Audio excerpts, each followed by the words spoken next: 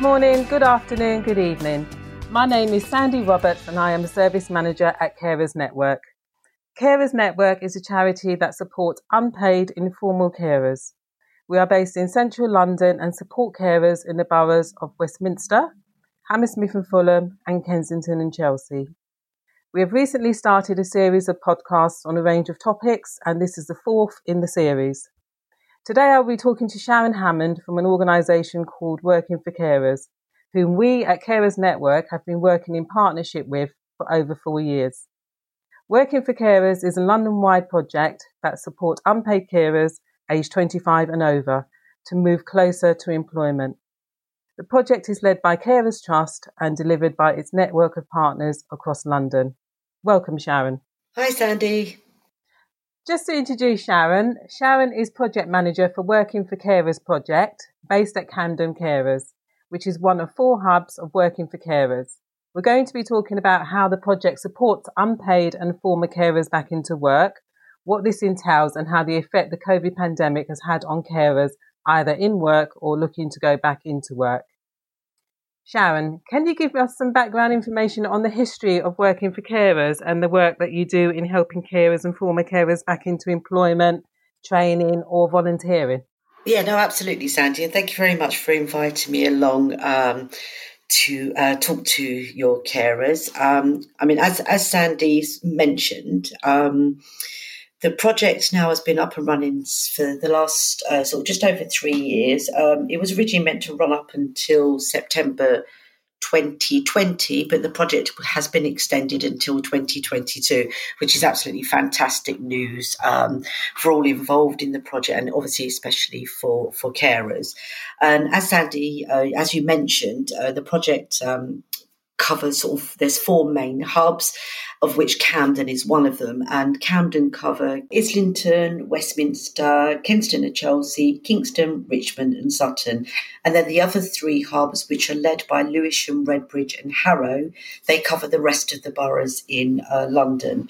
And I think, Sandy, you sort of mentioned, but I think it's worth mentioning again that our criteria is over 25. You have to be an unpaid carer, not in any paid employment, and you can be a current carer at the moment or a previous carer. And what we mean by previous carer is anybody that was in a caring role but is not currently doing that caring role anymore. And what we normally do is we normally use, I suppose, around about the 18-month cut-off point when people have previously cared.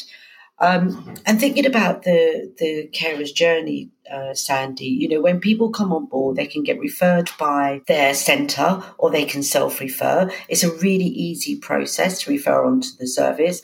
Then a member of staff will contact you and invite a carer in for an interview. They'll then complete all the paperwork.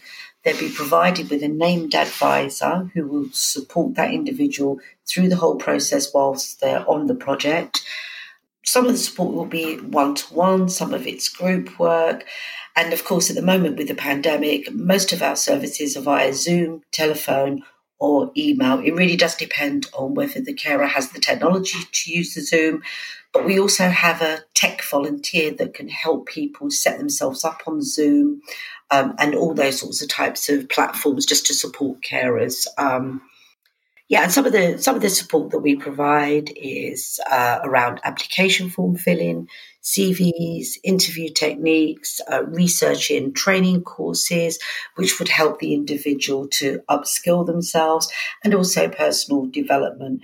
I mean, during the pandemic, I think, initially we were offering, and still are actually, we have been offering some health wellbeing checks just to make sure that carers have got everything that they need, and where they haven't, we've been signposting them back to the support staff within the carer centres. And like yourself, Carers Network, if any of the carers that we've been currently working with need additional support, with them liaising with yourselves to make sure that person has that support. Either it could be around medication, it could be around maybe food banks, and all the other things that our service doesn't cover. So we support people to move back into paid employment, volunteering or training. Okay, and you mentioned the coronavirus pandemic. I mean, what are your thoughts on the pandemic and the issues that carers face regarding employment or seeking employment during this time? Because I can imagine that it's very challenging, because the majority of us are on lockdown. Well, we are on lockdown. And, so it's difficult to do, interviews and things face to face. I mean, what are the issues and the challenges that you as an organisation are facing in trying to support people back into work during this time? Yeah, I mean, I think it's true to say that, anybody that's currently looking for employment at this stage, of course, it's going to be more difficult. One, because there's going to be more competition out there. Two, there are actually less jobs available at this time. Of course, there's a lot of people that are still on furlough. So I think when the furlough comes to an end, we're going to see a bigger impact on unemployment then. And of course, that's actually going to have an impact on our carers moving back into work. But I don't think it's all doom and gloom, because I think if one thing the pandemic has shown employers is that actually, a lot of employers weren't so keen on people working from home.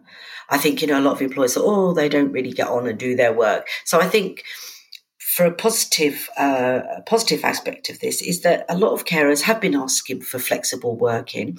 And I think now employers can see that actually working from home can be just as effective as somebody travelling into work. So I think that's going to be a positive for a lot of our carers that will be looking for flexibility. Of course, not all carers want to work from home, because actually a lot of carers want to go to work to meet other people, to be in a different environment. But where possible, there can be more flexibility.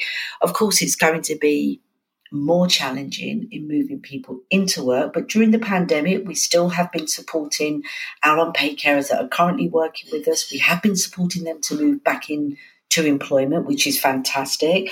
But it's also an opportunity for people to think about, well, look, if I'm not going to move into work right at this stage, right at this point, because obviously the competition is really, really high at the moment, this is a really great opportunity for our carers to start upskilling themselves. So looking at training that they can do, working with services like ours, to ensure that they put themselves in the best possible position to move back into employment. But of course, it's going to be challenging. It's going to be challenging for a lot of people who are currently unemployed at the moment. But also what we have been trying to do is work with employers to look at more flexible working for carers, to try to look at supporting their carers to stay in work as well. Because I was going to ask that question as well. I mean, have you had to advocate on behalf of carers in order for them to at least get some flexibility in the way that they work during this period of time? Or do you offer advice to the carer who will then go to their employers and, with whatever issues they may have?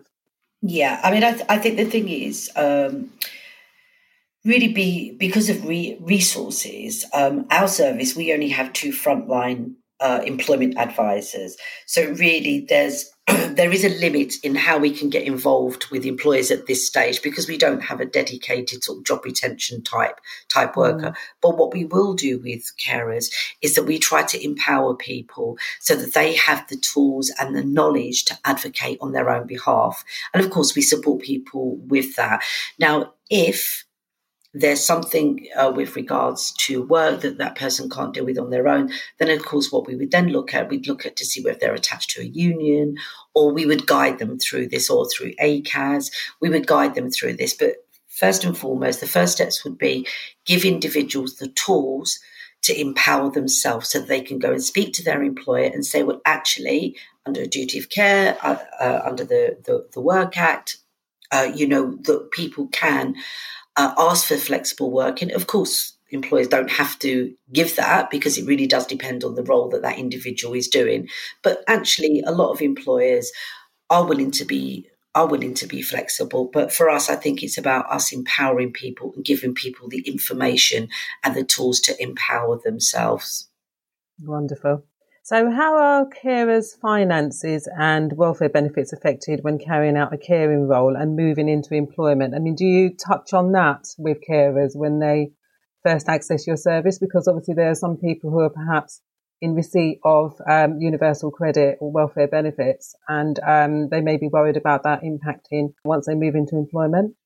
Yeah, I mean, I think, the job market is, it's difficult in a lot of respects because there are a lot of jobs out there that are not, that, they are 0 hour contracts. They're not long-term jobs. So that's always going to pose a difficulty with people that are on complex benefits.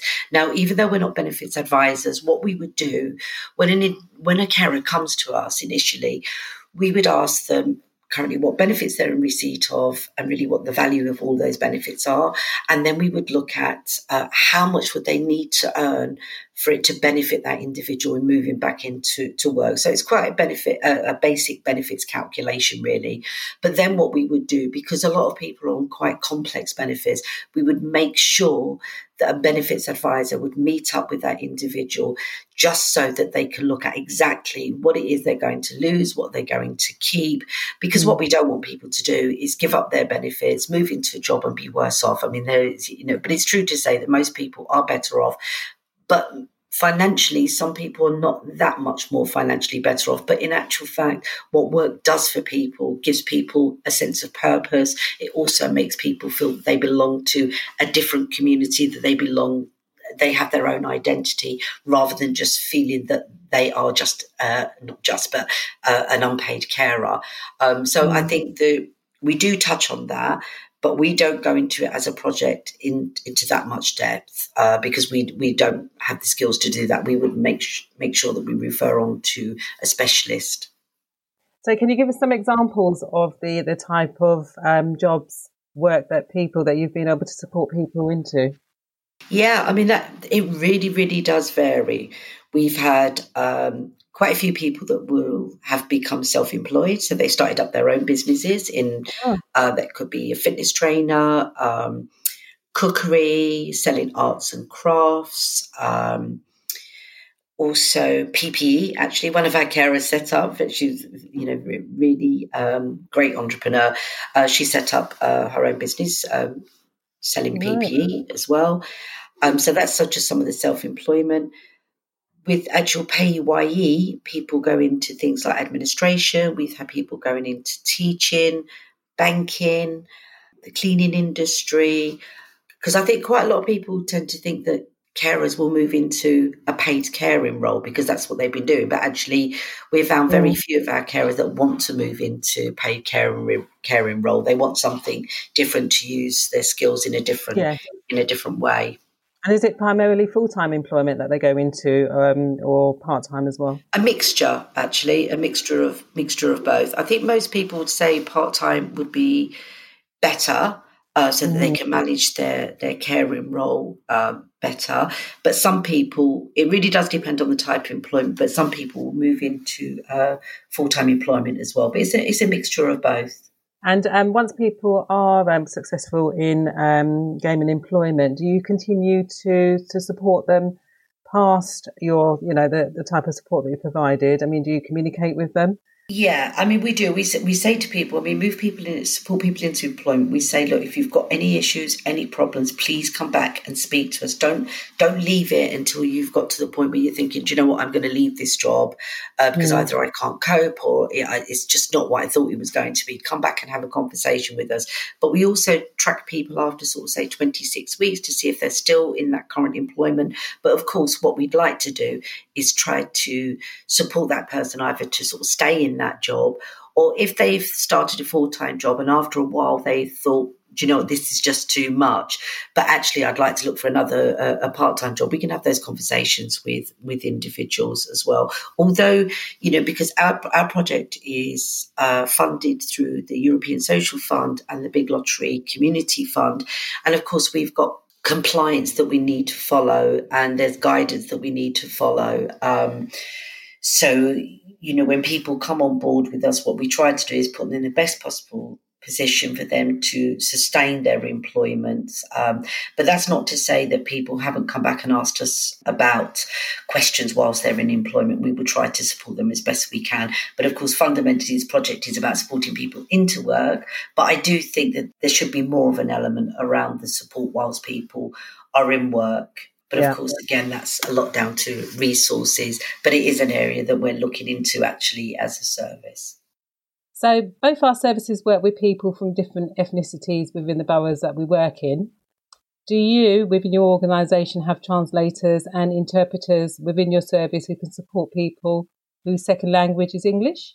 Yeah, basically, what we would do if we meet up with any carer whose first language isn't English, then because we have quite a lot of forms to complete for the registration, what we would do, we would ask one of the carers if they could potentially bring in somebody, maybe if, especially at the moment during sort of COVID-19, if they have somebody in the household that speaks and understands English better so that they can translate for us to complete the forms. If somebody doesn't have somebody in the home to support them with that, then we could arrange for an interpreter. But of course, if that carer is looking to move back into work and training, one of the first things that we would identify is really that individual would need to attend an ESOL class so that they could better their chances of moving into employment if they have both written and spoken English. But that's something that we would work through with the carer. So just a reminder for our listeners, can you tell us again what the eligibility criteria and the referral process is? Yep, you need to be over 25. You need to be an unpaid carer, not in any paid work. And you can be a current carer or somebody that used to care, probably within 18 months. I mean, we are flexible, so please come and have a chat with us to find out whether or not the criteria, whether you fit into that criteria or not. But also, just speak to one of the support workers. The support workers will guide you and let you know if you're eligible for the program. But it's a really easy process. You can self-refer, or as we mentioned earlier, you can speak to a support worker. And we at Carers Network will obviously continue to refer people to your service. Absolutely. Your referral forms and obviously the telephone and email addresses that we have. So anybody interested could also come via our route as well, just to put that out there. Yeah, wonderful. Yeah, and it's great working in partnership. I think, we work in partnership with various other carer centres, and I think it's a really important resource for carers. And as I said, even though it's going to be more challenging over probably the next year, to move people into paid employment, but that's not to say that people won't move into paid employment or gain the skills that they need to continue to job search. Yeah, absolutely. And I know that you said that, during this period of time that you're able to communicate with people via Zoom. You did also mention teleconferencing services as well. Okay. Yep. Yeah, no, absolutely. And, we know it's really crucial when people are job searching to have at least basic IT skills. And if people don't have a tablet, then that's something that we've looked at purchasing for people. Of course, it's on an individual basis. We don't have an open-ended pot of money, but, it's looking at if somebody needs to do a course. And of course, at the moment, people can't get out and about into libraries or to training providers. So at this time, we are supporting people with tablets to help them access training courses. And that's really, really important. And also there's Learn My Way as well. And also if people want to, they can have a look at all the different fact sheets that I know Carers Network has put up on their site. And it's all about the job searching, application forms using IT. So we've got loads of fact sheets up on your site as well. Okay, well, just to wrap up, Sharon, I'd like to say thank you very much for the time that you spent with me in this podcast. It's been very informative and interesting listening to how things have been during this challenging time and how you continue to support carers on their route back into employment. It's definitely a much needed and valued service. And on behalf of all of us at Carers Network, I wish you and your staff all the best going forward. Thank you, Sandy, and thank you so much for having me. You're more than welcome. You take care. Bye-bye. Bye-bye.